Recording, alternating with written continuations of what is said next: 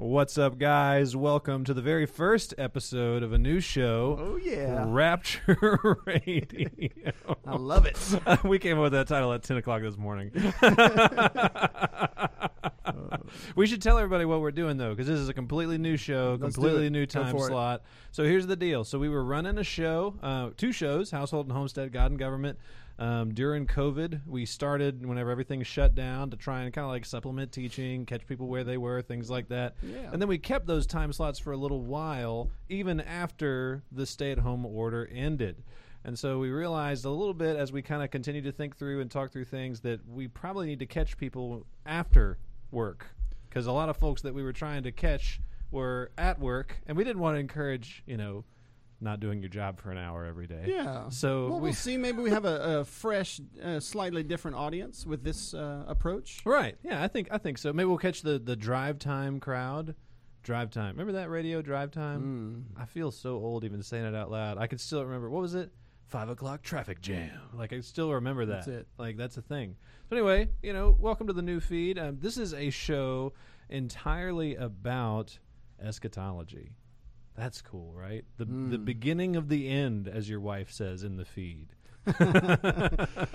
She's a prophet. That's right. Welcome, prophetess Emily, to Rapture The prophet Radio. Emily. Is that like, it's officially a title? It just happened. I love that. Yeah, so Pastor Kirk is in the feed, and he asks, is there audio and video yet? Can you hear us, Pastor Kirk? Is your phone on mute, sir? I'm not trying to be. I'm just asking. We have been known to go live without audio and video. That's very true. That's very true. I have to double check myself. From what I can see, we have 2 viewers. So I see 15. I don't know where you're looking. I don't know how this works. I'll okay. just quit looking. You're doing great. Nick Stockland's in the feed. Welcome to the feed, Nick Stockland. What's up, Nick? Good to see you, buddy. Happy things are going. I'm excited, man. He was one of the guys that was working all the time whenever we were doing this show before. So I really hope. So this now is in a he better can really time slot. tune in. That's right. I think so. So in other words, if you're not here every week, Nick, we know, and we're going to talk to you about it. Pastor Matt. Whoops. Oh, that was a prophetic statement, wasn't it? Oh, snap. You take that back. Producer Matt. Yeah, you don't want this job. Producer Worship Matt minister is Matt. going to be delegated specifically as the Nick Stockland check-in guy. Oh, Emily Neely says she's your biggest fan. Oh, yeah. Oh, look at that. She actually writes all my sermons for me. She definitely writes all the jokes. Do you practice your jokes? You're like, Emily, what if I say it like this? No, true story. Emily texts me jokes. I retell them. This you see, this is the beauty. This is why God that's made fantastic. man, male, and female. I have a theory about this. Women are wittier and funnier, but there's a difference. They don't like to say the jokes too loud. Ooh. I can, yeah. No, You know I what I'm can. saying? I can agree with that. They're more sly. They're more witty. They'll say something under their breath that just like skins you alive. Yeah. Right. Yeah. So there'll be like this witty little zinger. It's true. But then what I do, I say it loud. Like he just says them louder than I do. When you think about it, stand-up comics, they're very mostly it's men. And in my opinion, the really, really funny ones are all men. It's because I think just the way God made us, They're He more made us extroverted. Women are and- naturally more introverted. Yeah, I don't know, like but when it comes to wit and like zingers, man, you can't compete with ladies. Can't compete with the ladies. No. It's true. Rachel could wreck me if she wanted to. Thankfully, she hasn't so far yet. So that's good. Well, this went off in a strange tangent. Hey, why not though? We're building Anyway, an audience, Rapture Radio. Welcome. We're talking about eschatology. We're talking about the end times. And we were talking about this a little bit before.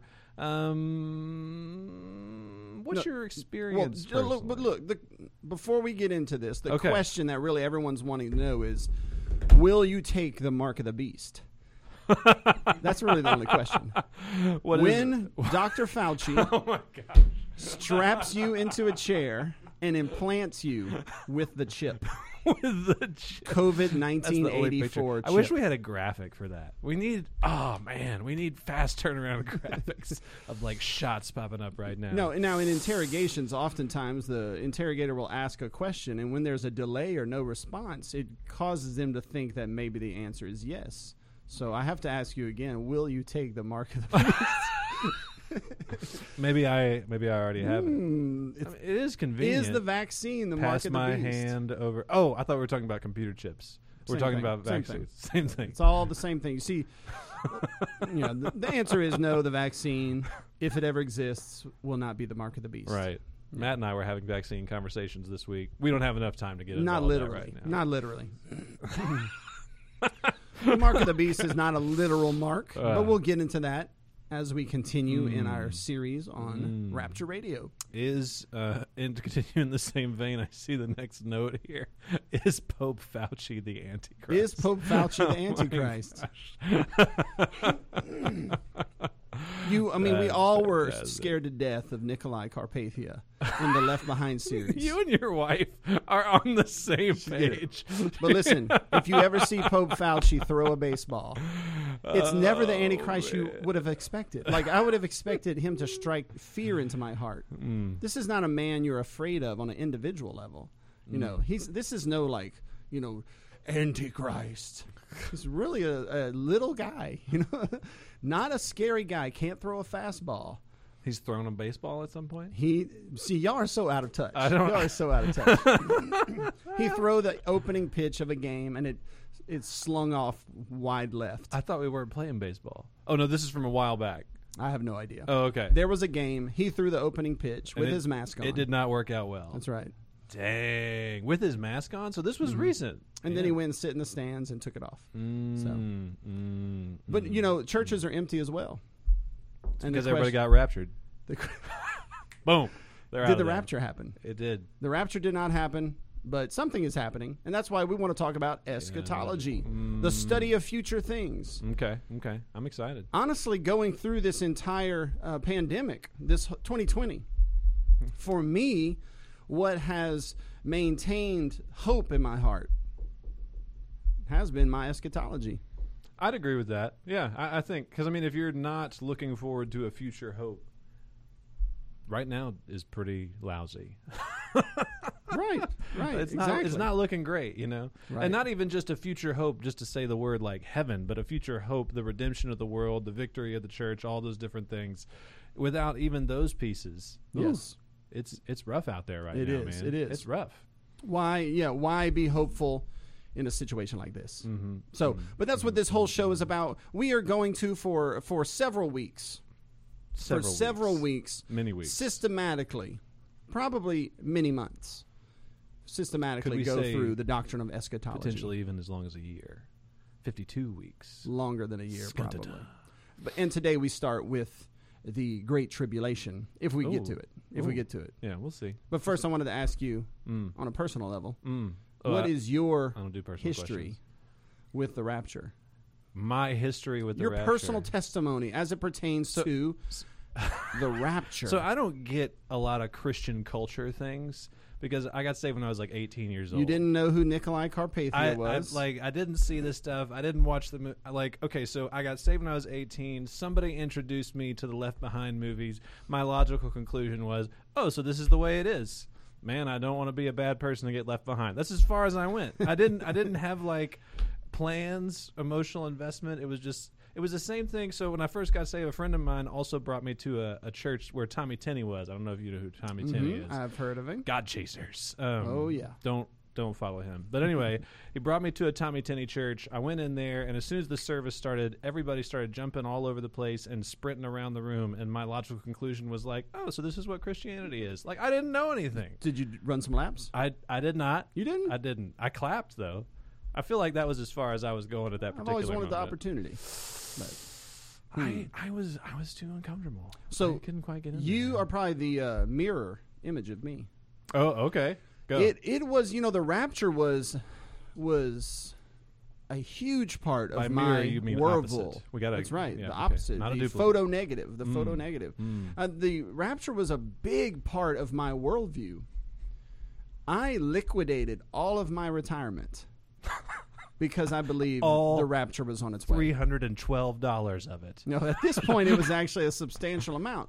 Early in about 18 years old, I began to put away money each month into mutual funds, and it piled up for a long period of time. No, are you serious? Absolutely. And you shut it all down? See, Brother Stewart, Brandon. don't you go on out there and buy no green bananas. Any minute now. Oh my God! I was filled with rapture fervor. I'm stressed out Why for you right now. invest in this world? Why build stock in this world? Why do any of these things when the Titanic is just going down?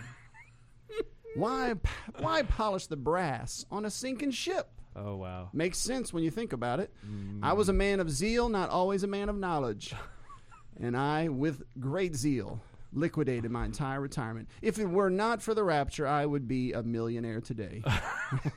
I am I feel a little sick right now. This is how so sorry. impactful this was. Let me just give you one more story. I got stories for I days don't know on if this I can stuff. handle another one. I know people that did rapture drills in school. No, they didn't. Yes, they prepared to be lifted off. My side hurts. When I went to Boy Scout camp, okay, check this out for real. When I went to Boy Scout camp, this is not real.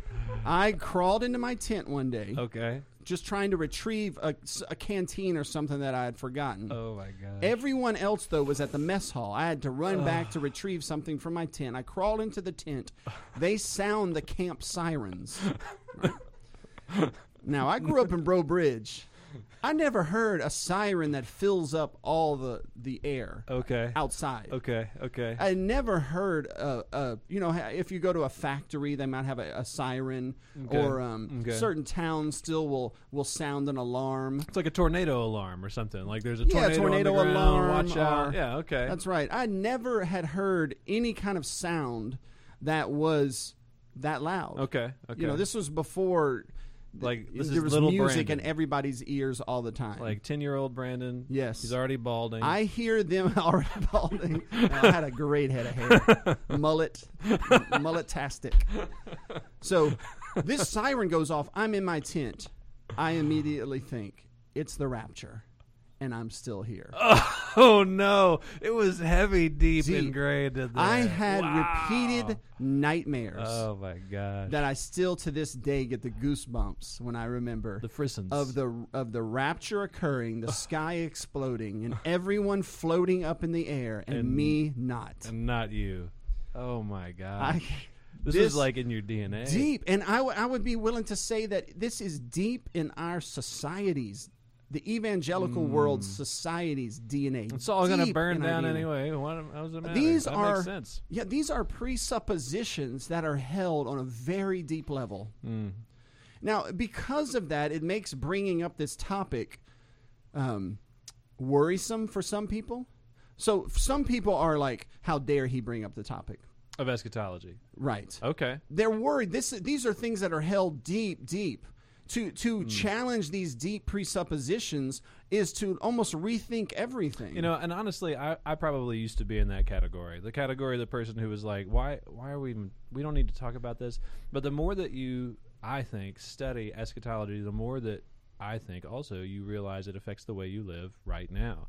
Your eschatological view affects so much the way that you live day to day because of what you're anticipating tomorrow. Or Amen. like it's Amen. There's a big deal It changes your vision. Right. It gives you a power.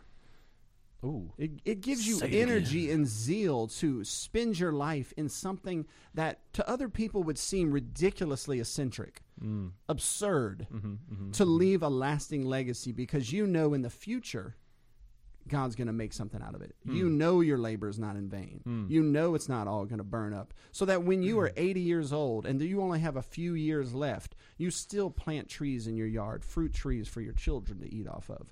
Because you have a different. Now we haven't explained what eschatology we are talking about, or we haven't talked much about the future things. We're only just trying to say that your view of the future affects your emotions, your present, everything. It affects society. I think we've only even defined eschatology in context rather than with an actual definition. The study of last things. Boom. There it you go. is. There you Okay, go. We got it. Yeah, this is one of those shows you kind of have to learn as you go. Learn as you go. More informal. Caught. Inductive. Ooh, I More like is it. caught than taught. Ooh, That's right. Say all the trendy things. Say them all. Let's go. That's right. Yeah, no, this is big. It is a deeply held thing. And so very rarely have I ever, In fact, almost never have I been able to convince someone who has a firm belief in a certain view of eschatology to study other opinions.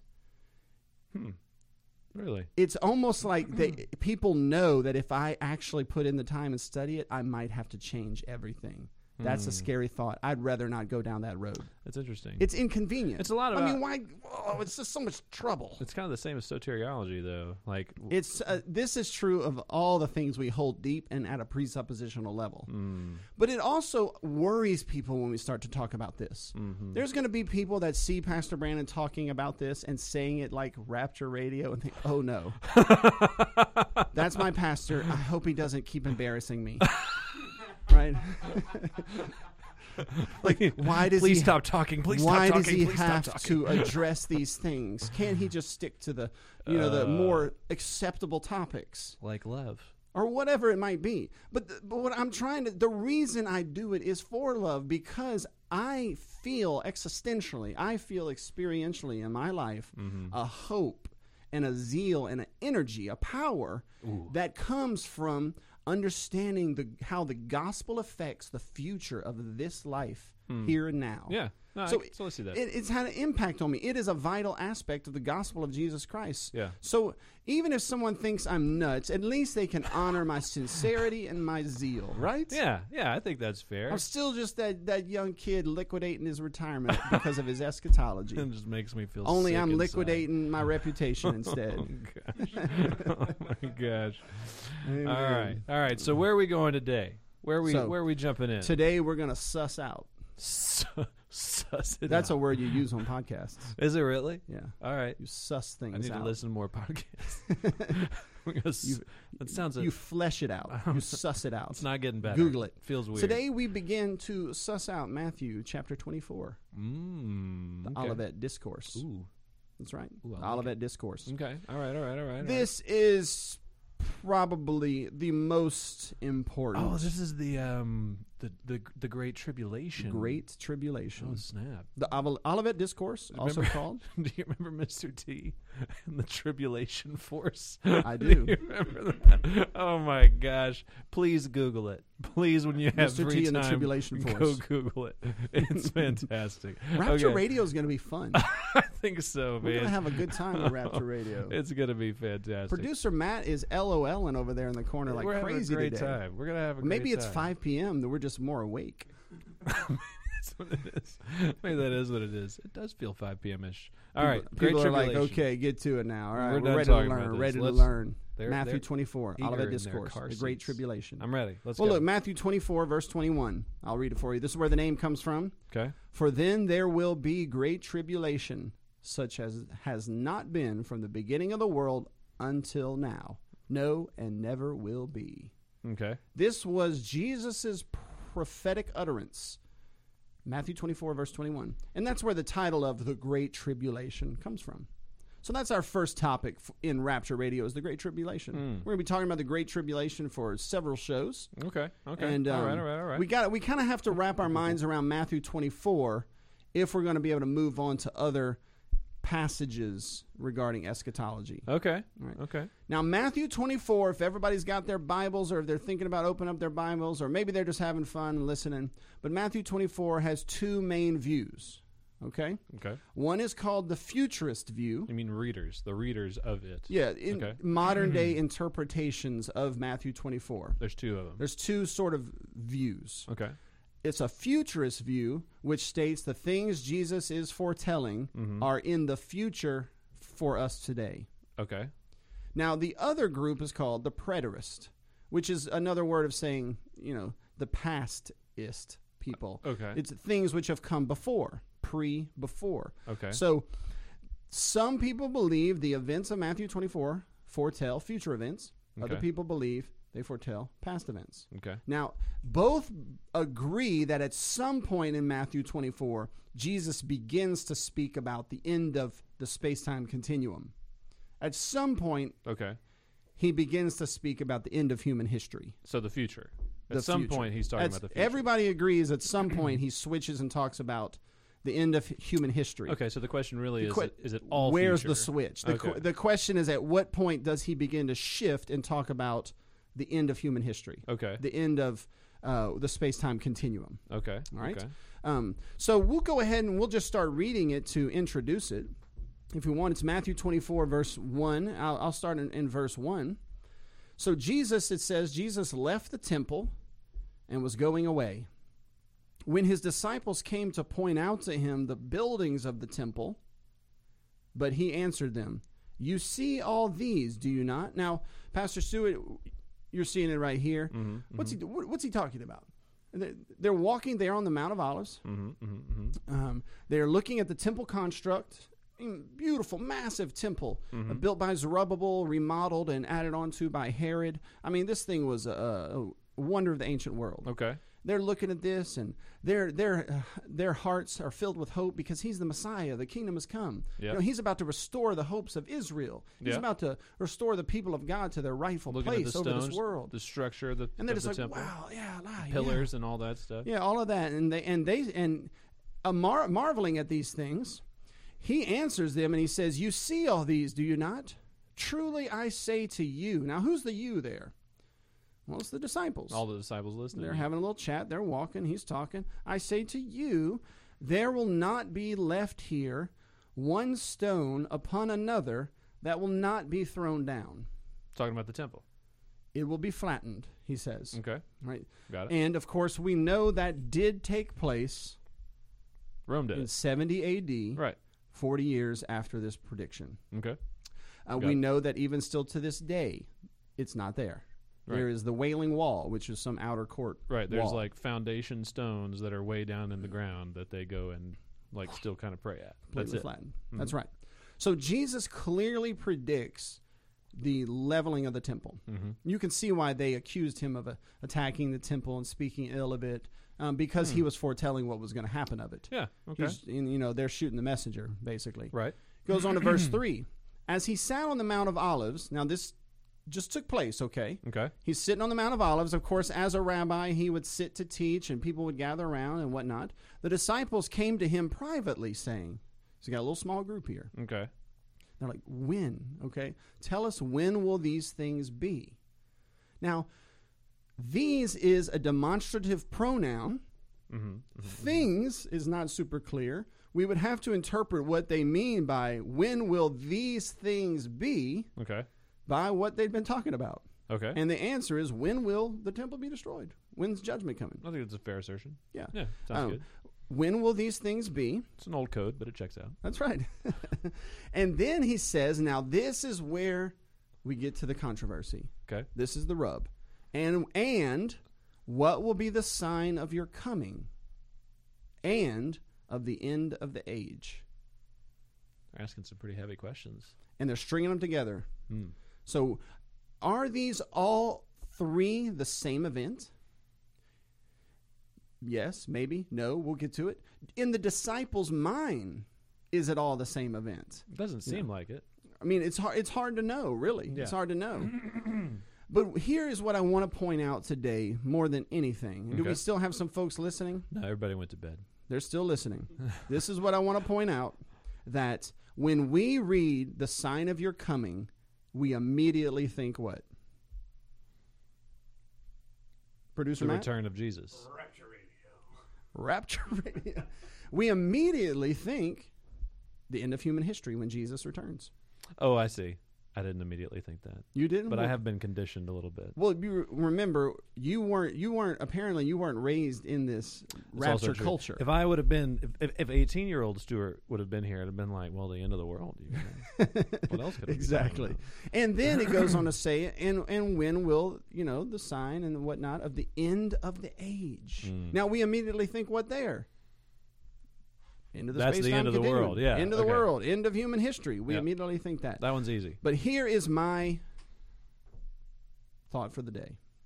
Just one. The reason we immediately think these things is not because that is how those words are used in Scripture. Okay. It is because we preload into those meaning that we have from our culture and our presuppositions. We read the Bible with a lens, an incorrect lens. Ooh.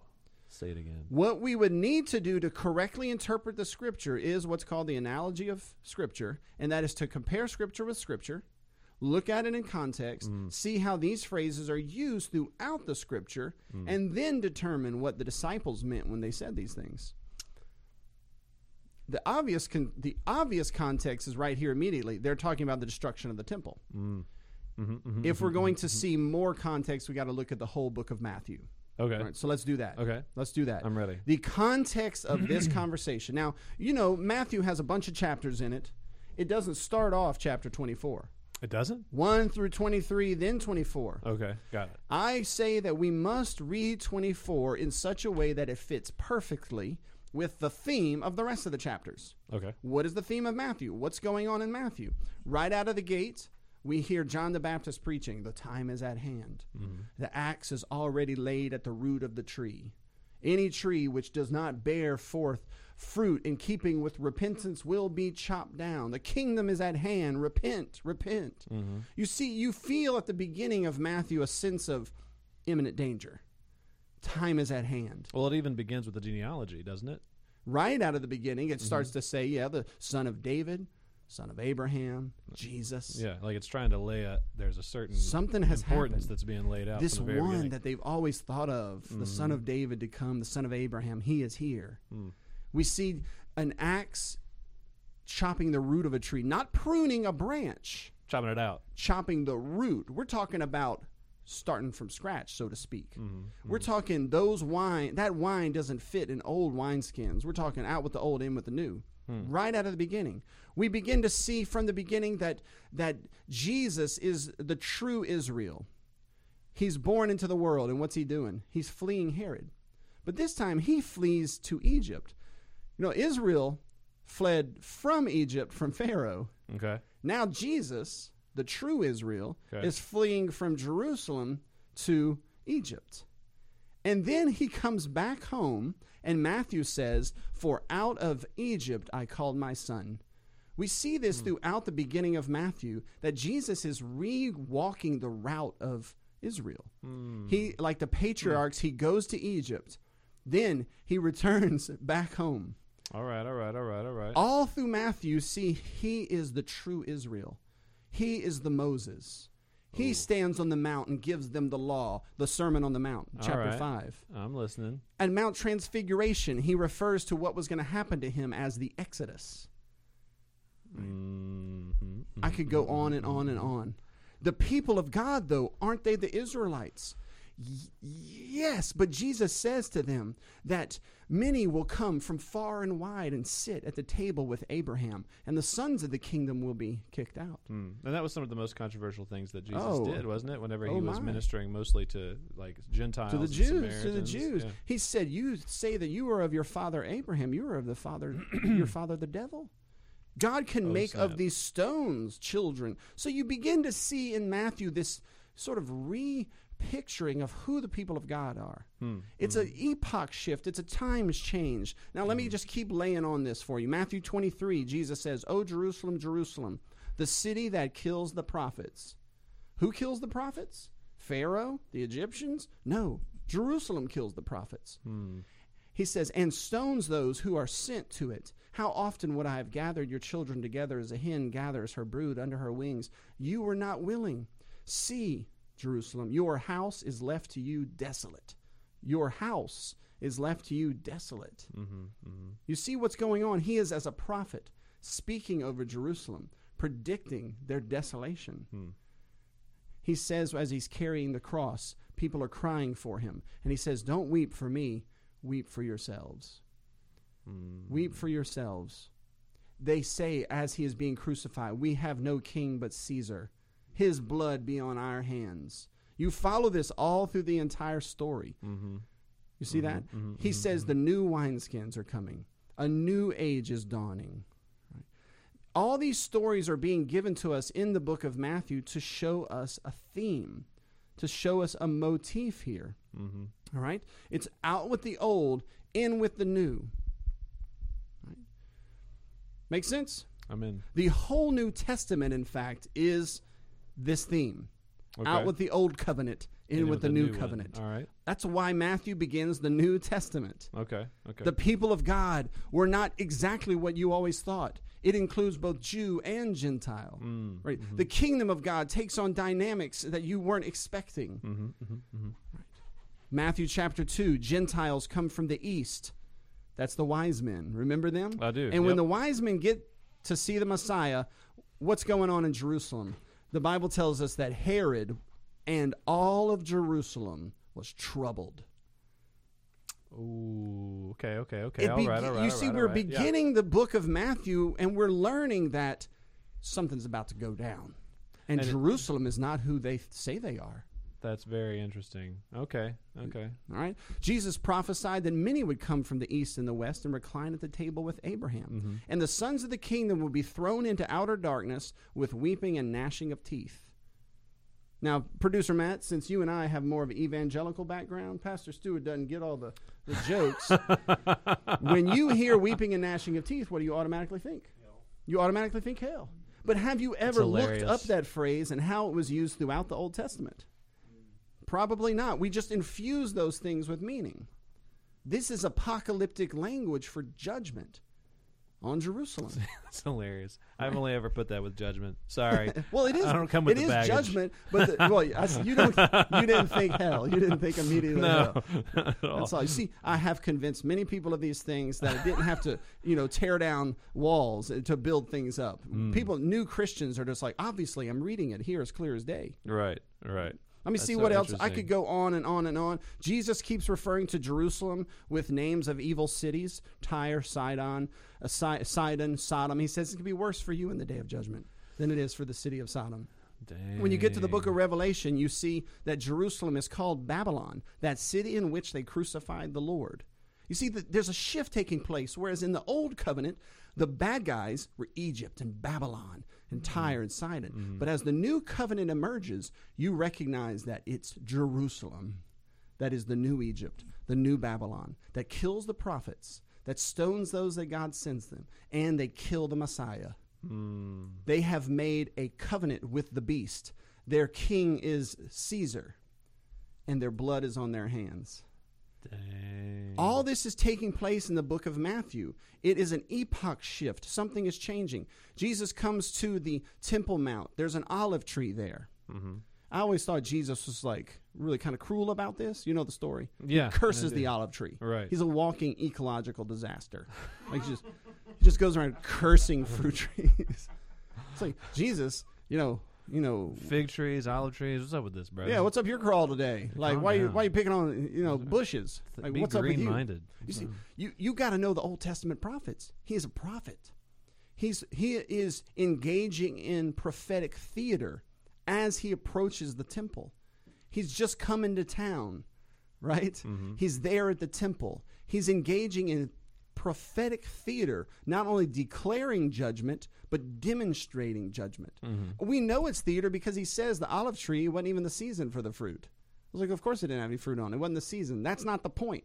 The point is that the olive branch of Jerusalem, of Israel, that generation in particular, that wicked and perverse generation, is not bearing fruit. It has become wild. So a new branch would be grafted in. He says to his disciples, this mountain will be cast into the sea. And what do we use that verse for? Silliness. Mountains, who looks up the way prophets used mountains in the Old Testament? No one looks it up. But mountains were kingdoms. Mountains were always kingdoms. Pyramids are man-made four-cornered mountains that symbolize religious tyrants and kingdoms. Okay. Like mountains were always the symbols of a dominion or a rule. Okay. The Garden of Eden was a mountain, the Tower of Babel, Mount Zion, Mount Sinai, Mount Moriah. It's all over the Bible. The mountain of the Lord comes from heaven, establishes here on this earth, and expands over the whole globe. He says, this mountain, what mountain? The one he's standing on. The one he's prophesying against will be thrown into the sea. The sea, of course, has always represented the Gentiles, all the way from Genesis 1, all the way through the Old Testament. The Jewish nation would be scattered and exiled, and it's precisely what happens 40 years later. He goes in there, he starts whipping people in the temple courtyard, right?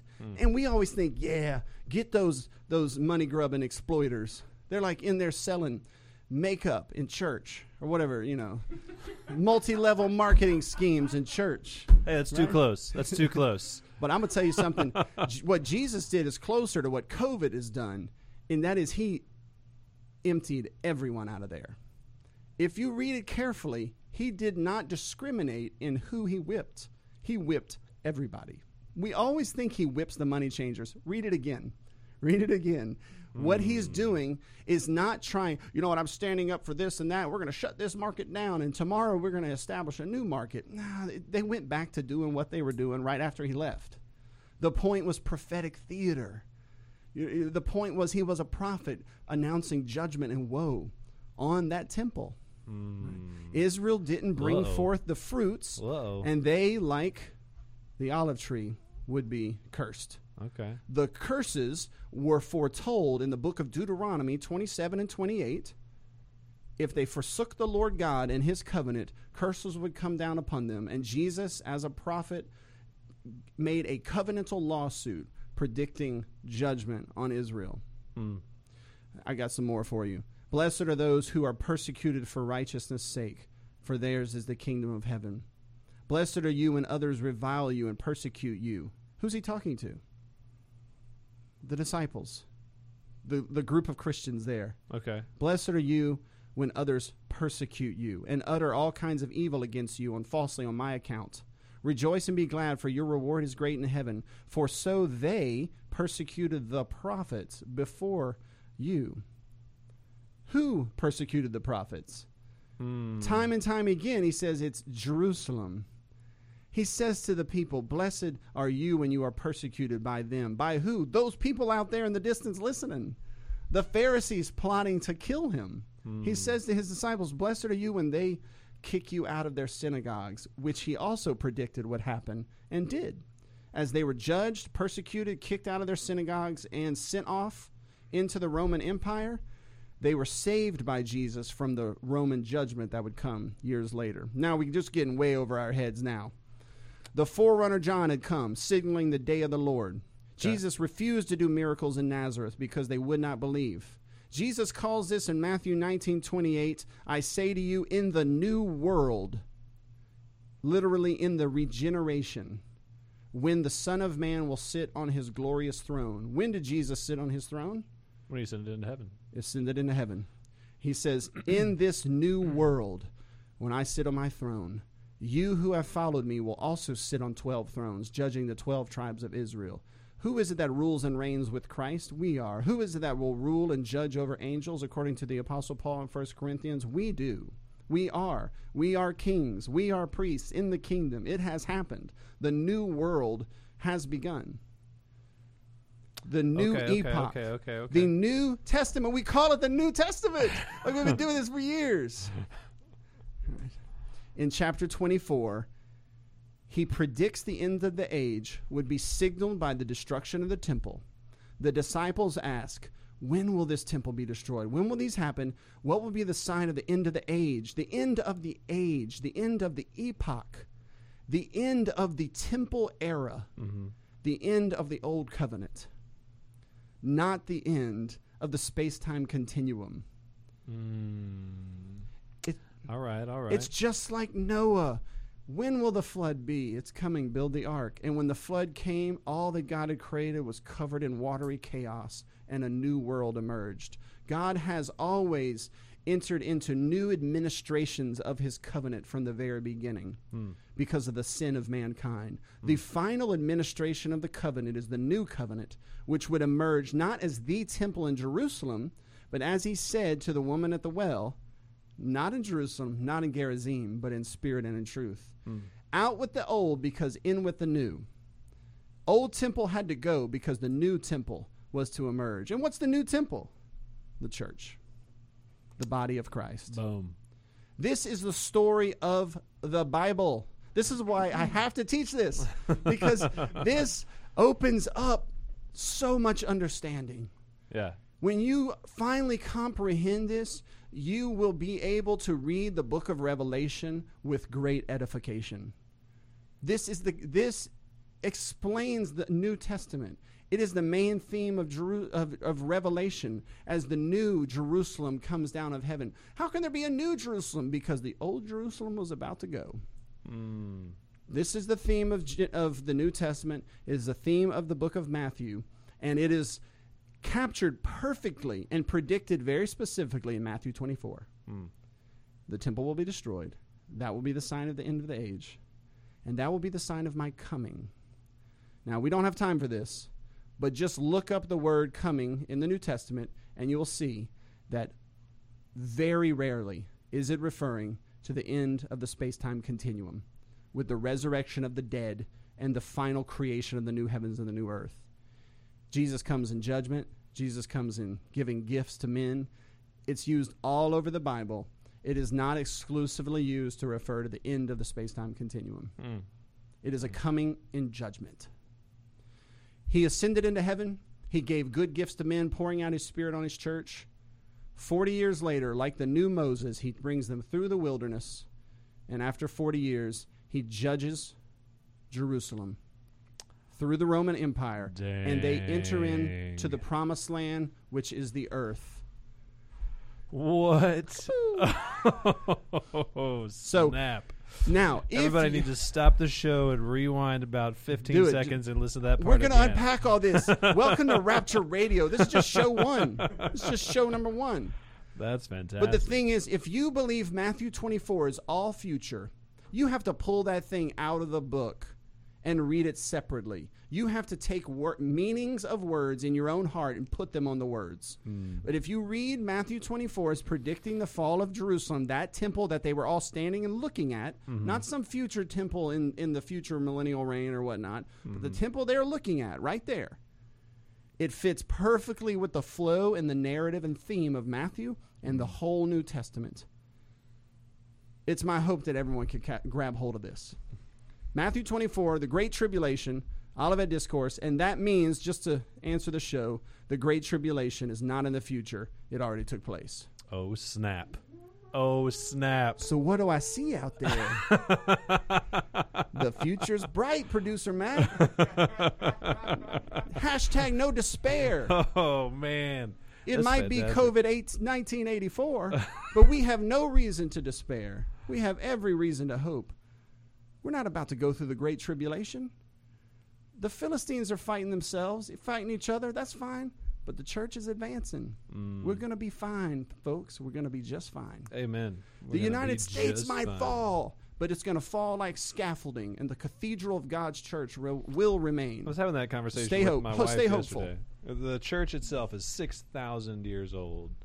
Our country's like 270, and everybody's stressed. Like, it's going to be all right. It's going to be fine. Y'all just hold on. But make sure you're on the right team. Make sure you're on the winning side of history, as they say. Right. That's right. When the Philistines are fighting each other, you don't want to go shill for them. Sure. You want to sit back and let them, finish each other off. Metaphorically speaking, of course. Done. All right, guys. Well, thank y'all so much for joining us for our first episode of Rapture Radio. We got any comments or anything? Or everybody is saying that their mind has been destroyed. Also, you and your wife share a psychic link, and she had a funny comment earlier. And she called it Rapture Culture. Hashtag Rapture Culture. Man. So it's good times. Thank you guys so much for joining us. I want to encourage you, if this is the first time for you dropping into Christ Church Media, we have other shows that we've done in the past. Household and Homestead. We've done a little bit of Bible study on here. We've done God and Government. We've done counseling topic shows with Pastor Kirk Alexander. There's all kinds of resources. All kinds of resources for you to get connected to here at Christ Church Media. You can also go to wearechristchurch.com/media to get connected to other sources. You can go to sermonaudio.com /slursh. Make it a t-shirt. Slursh. So you can search We Are Christ Church, all one word, and find tons and tons of more resources. There's no reason for us to be wandering ignorantly through the world. I think that God is providing for his people through his church, and I want to greatly encourage you to come and take part in those resources. If you want to give to this particular ministry, you can go to wearechristchurch.com/give. We got a couple of options on there. And outside of those things, I think that's it. That's it for today. We need a sign out. Maybe we need to do a competition. We need something to say at the end. Fancy to say. Do we do a fist bump? See you next time. Can we do a no-look fist bump? There, just having.